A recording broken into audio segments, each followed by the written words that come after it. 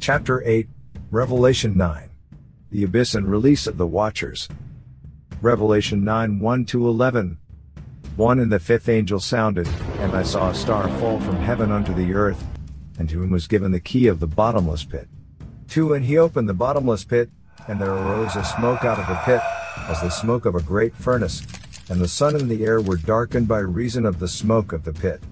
3 And there came out of the smoke locusts upon the earth, and unto them was given power, as the scorpions of the earth have power. 4 And it was commanded them that they should not hurt the grass of the earth, neither any green thing, neither any tree, but only those men which have not the seal of God in their foreheads. 5 And to them it was given that they should not kill them, but that they should be tormented 5 months, and their torment was as the torment of a scorpion, when he striketh a man. 6 And in those days shall men seek death, and shall not find it, and shall desire to die, and death shall flee from them. 7 And the shapes of the locusts were like unto horses prepared unto battle, and on their heads were as it were crowns like gold, and their faces were as the faces of men. 8 And they had hair as the hair of women, and their teeth were as the teeth of lions. 9 And they had breastplates, as it were breastplates of iron, and the sound of their wings was as the sound of chariots of many horses running to battle. 10 And they had tails like unto scorpions, and there were stings in their tails, and their power was to hurt men 5 months. 11 And they had a king over them, which is the angel of the bottomless pit, whose name in the Hebrew tongue is Abaddon, but in the Greek tongue hath his name Apollyon. Joshua ben Yusuf secretly had teams of archaeologists working in different places around the world. One team in particular was led by world-renowned archaeologist Chandler Davidson. They were searching for antediluvian artifacts and excavating monoliths all around the vicinity of ancient Anatolia, Babylon, and Sumeria. Today they were searching the area of Turkey, Syria, and Iraq. He had the archaeologists following the diary of a 19th century explorer and archaeologist by the name of Maxwell Oppenheim. Joshua ben Yusuf had been given the diary by a very high-ranking naval contact in America, Admiral Armoros. The diary had led the team to many artifacts that Ben Yusuf had been very excited about. He had them digging at various locations along the Tigris and Euphrates, beginning in Turkey and finally to their latest dig site in northeastern Syria. It was originally discovered by Oppenheim himself in 1899. The dig at Tel Halaf had not been excavated for many years and had just resumed only months prior, but Chandler felt confident that he could deliver on time. When the Prime Minister Yusuf reached out to him in April, Chandler had been apprehensive because he had been injured at the previous dig that the diary had led him to in Eridu. The largest, most horrific creature that Chandler had ever seen was apparently living inside an ancient temple that they had excavated in Eridu. The beast would have looked human if it wasn't for his 10-foot height, 6 digits on his hands and feet, and the enormous fangs he used to almost drain Chandler of all of his blood. The pain from the creature's bite had lasted over a month, although it had deteriorated over time.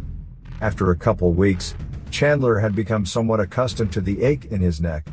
Even though he was apprehensive, Chandler made sure to accept the opportunity without pause from the man who had been dubbed by every major religion as the Savior of the world. The last thing he wanted was to have a man powerful enough to bring peace to the Middle East upset with him. The rest of his team were even more apprehensive. Janet reluctantly agreed to help, and it took some effort to sway Kimberly and David to his side. Scotty, who had been working with Chandler the longest, was having nothing of it, and a day after Chandler reported back to the Prime Minister, Scotty was found dead in his apartment. It was clear that this wasn't a man who took no for an answer. The new guy Robert was an adequate enough addition to the team, but Chandler missed Scotty's knowledge of ancient civilizations. "Robert, can you grab the notebook from my tent?" Chandler asked. "It's on the nightstand next to my bed." The one great thing about working for someone as powerful as Joshua ben Yusuf, he spared no expense. Their tent complex seemed more like a large home than a tent. The beds were comfortable and it had many of the modern comforts that society relied on. Chandler didn't know the significance of the artifacts that Prime Minister Yusuf desired, but he knew that they dated back to the early Halaf period, which presumably took place between the 3rd and 4th millennia BC. He just knew that it was important to the man he'd come to partly worship, but mostly feared, and was therefore important to him and his team. Finding the entrance to the Western Palace was the first point of interest for the team. Joshua Ben Yusuf recommended they start there. When Max von Oppenheim first discovered the site in 1899, the Western Palace had been completely buried by sand. It had been the story from a local villager that prompted Oppenheim to dig a test pit. This test pit uncovered the entrance to the Western Palace. Because he didn't have permission to excavate, it wasn't until 1911 that Oppenheim was able to return to the site and continue his exploration. "Here," Robert said, as he handed Chandler the notebook. Chandler held Oppenheim's diary in his hand as he wondered at the trials that Oppenheim went through to bring so many artifacts back to Berlin, only to have them destroyed in a fire caused by British bombing efforts during World War II. Although some of the sculptures had been recreated out of tens of thousands of fragments, many of the artifacts still remained broken. It was the Scorpion's Gate which piqued Chandler's interest. The winged scorpion men that guarded the entrance were of vast importance. It was a creature similar to the tattoo on the giant vampire creature who attacked him in Eridu. For the longest time, Chandler tried to convince himself that he was wrong, but in the end, he determined that so much of what the world called mythology was turning out to be true. Who knows what type of monsters still exist, for all I know, Chandler said under his breath. "What?" Janet asked, as she walked up to him. Chandler ignored her question and flipped to the page marked by a red ribbon and quickly reread Oppenheim's notes about what lay beyond the Western Palace entrance. His notes reference a door several meters past the Scorpion Gate, Chandler explained. Janet nodded and was about to reply when Chandler continued. The Scorpion Gate once stood there, pointing forward. Chandler looked to the northern horizon, past the Haber River and toward the neighboring city of Selamfener, Turkey, which lay on the border between Syria and Turkey. "The entrance is somewhere between here," Chandler said, pointing at the hole where the Scorpion men who guarded the Scorpion Gate were found, and there, he added, pointing to the southern edge of the citadel. The citadel was uncovered in the early 2000s by a group of archaeologists. "We've dug down almost 3 meters and still haven't found any evidence of this door," Janet replied. Chandler only nodded and smiled as he felt his hand fall upon a lever. A mixture of fear and excitement surged through his body when his hand fell upon the lever. Gripping the lever, Chandler pulled toward him and the team heard a satisfying click. Before their eyes, a rectangular outline began to appear. As Chandler removed his hand from the hole, the sand that lined the rectangle began to fall. Within minutes, the sand ceased to drop and the clear outline of the door was visible. Chandler gave a slight push on the rectangular door and the team began their historic journey. Grabbing a flashlight and a headlamp from Janet, he turned and led the way into the unknown. A small room opened up around them as the team entered, bringing light where none had been for thousands of years. The walls were covered with paintings and carvings. The central figure was Enki himself, with a river flowing from both of his shoulders. "The god of fresh water indeed," Chandler whispered. The team was giddy with anticipation and could barely contain themselves. "What is this?" Kimberly asked. Kimberly was the youngest member of the team, but she was very qualified and had proven herself, nearing her 1-year anniversary with the group. She was pointing at a carving of a winged horse-like creature with a woman's face. Its long tail curled upward over its back and had a scorpion-like stinger at the end. Chandler moved toward the figure and slowly shook his head. In all his long years of study, he'd never seen anything like it. It was unlike any creature found in Sumerian or Akkadian mythology. "I don't know what that is, Kimberly. It is something that I've never seen." David lifted his camera and took a picture of the amazing beast. He'd been with Chandler the second longest, but he was the oldest member of the team at 53. Scotty rounded out the group before he had been killed, but now Robert was the final member of the team. His specialty was Mesopotamian mythology and lore. Although not wanting to leave the exquisitely preserved room, Chandler urged his team forward through a doorway to the right. An equally striking hallway ran approximately 10 feet before making way to a rectangular shaft that went downward. A stone staircase led downward around the outer walls of the space, with a small 3-foot square landing in each corner of the shaft. In the center, there was a small 4-by-4-foot opening, whose bottom couldn't be seen. Chandler popped a light stick and dropped it into the opening. The stick fell what looked to be 40 or 50 feet, and provided a view of the 4 sections of stairway on each wall. "Let's go," Chandler said, waving them forward. The walls of the shaft were carved and painted similarly to the entrance room and hallway. When they reached the bottom of the 4th section of stairs, Chandler found an arched doorway to his left. Beyond the arch, a passage led approximately 10 feet before turning left 45 degrees and traveling 10 feet more. Chandler let out an audible gasp when the room around him became clearer. Incredibly, the room was a perfect hexagon, with each wall adorned with unimaginable imagery. The ceiling rose more than 60 feet in a perfect hexagonal cylinder, capped off with a painting that rivaled Michelangelo's Sistine Chapel. "We need to set up lights throughout this room. Robert and Kimberly, go up and get our big lights. I'd like them set up within the hour," Chandler commanded. As Robert and Kimberly rushed back to the surface, Janet spoke. "Chandler, you have to see this." Janet stood at the center of a dark circle that was aligned perfectly in the middle of the room.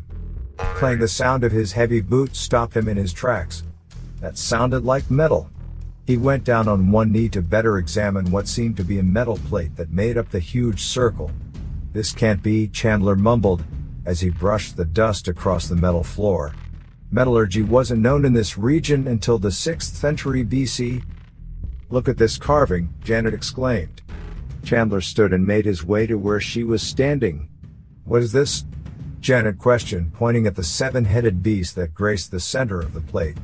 Shaking his head, Chandler replied, "I have no earthly idea what that is." "Janet, this is impossible. The ancient Sumerians didn't have the knowledge, let alone the tools, to craft something like this in metal. How big do you think this plate is?" 50 feet in diameter, maybe," Chandler replied. "Incredible. That doesn't even begin to describe it. What do you think it is?" "I'm sorry, Janet, but I'm at a total loss.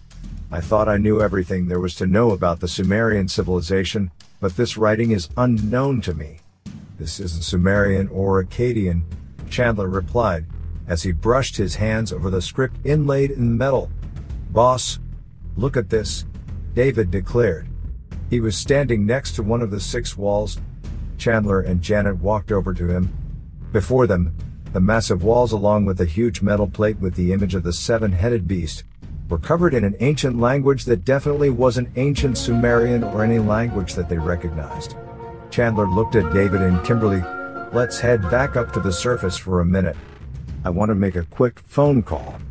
The 3 of them climbed the ancient stairs and had just reached the surface when suddenly there was a low sounding of what many Jewish scholars would have identified as a shofar. American students of music may have thought it to be a trombone or a trumpet. The low sound raised an octave and then faded away. "What was that?" Kimberly asked, as she came up from behind. "I don't know, but I swear I heard something that sounded exactly like that before the volcanoes erupted all over the world and again before that asteroid hit," David told her in a scared voice. "I knew coming here was a bad idea," Robert exclaimed. "Calm down, nothing bad is going to happen to us here," Chandler began, when suddenly there was a shimmer over the Haber River. At first, it reminded Chandler of a rainbow or maybe the aurora borealis.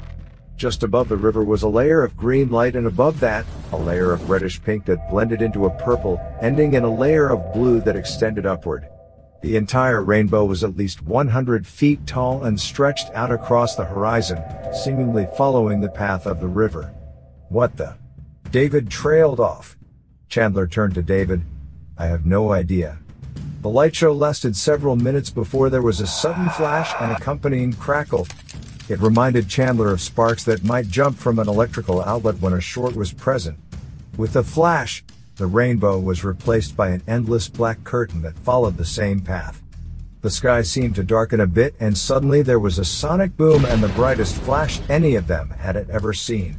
Then, standing in front of them was the most beautiful man that any of them had ever seen, and seemed to literally glow. So beautiful, in fact, Chandler was very sure that this was no man who now stood in front of him. Chandler was about to open his mouth to ask what he now believed was an angel, where he had come from and what was going on, when the man waved his hand and Chandler and his entire team passed out. The angel walked away from the sleeping archaeologist and made his way down into the ancient chamber that held the door to the abyss.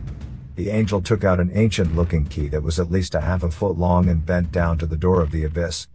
Underneath the image of the seven-headed beast, a keyhole appeared and inserted the key, turned, and then removed it. He climbed stairs to the surface and was gone as fast as he arrived. Down in the ancient chamber, the door to the abyss slid open, and a low series of howls rose from the uncharted depths. A thunderous sound began to grow out of the hole. Clunk, clunk. Suddenly, the ceiling cracked into 6 triangular sections and began to open. Dirt and dust began to fall from the broken ceiling of the chamber. Clear of debris, the ceiling now opened to the sky above as the thunderous sound grew from below. Lucifer materialized from out of the spirit realm into the room just as thick black smoke shot out of the hole and continued upward out through the ceiling.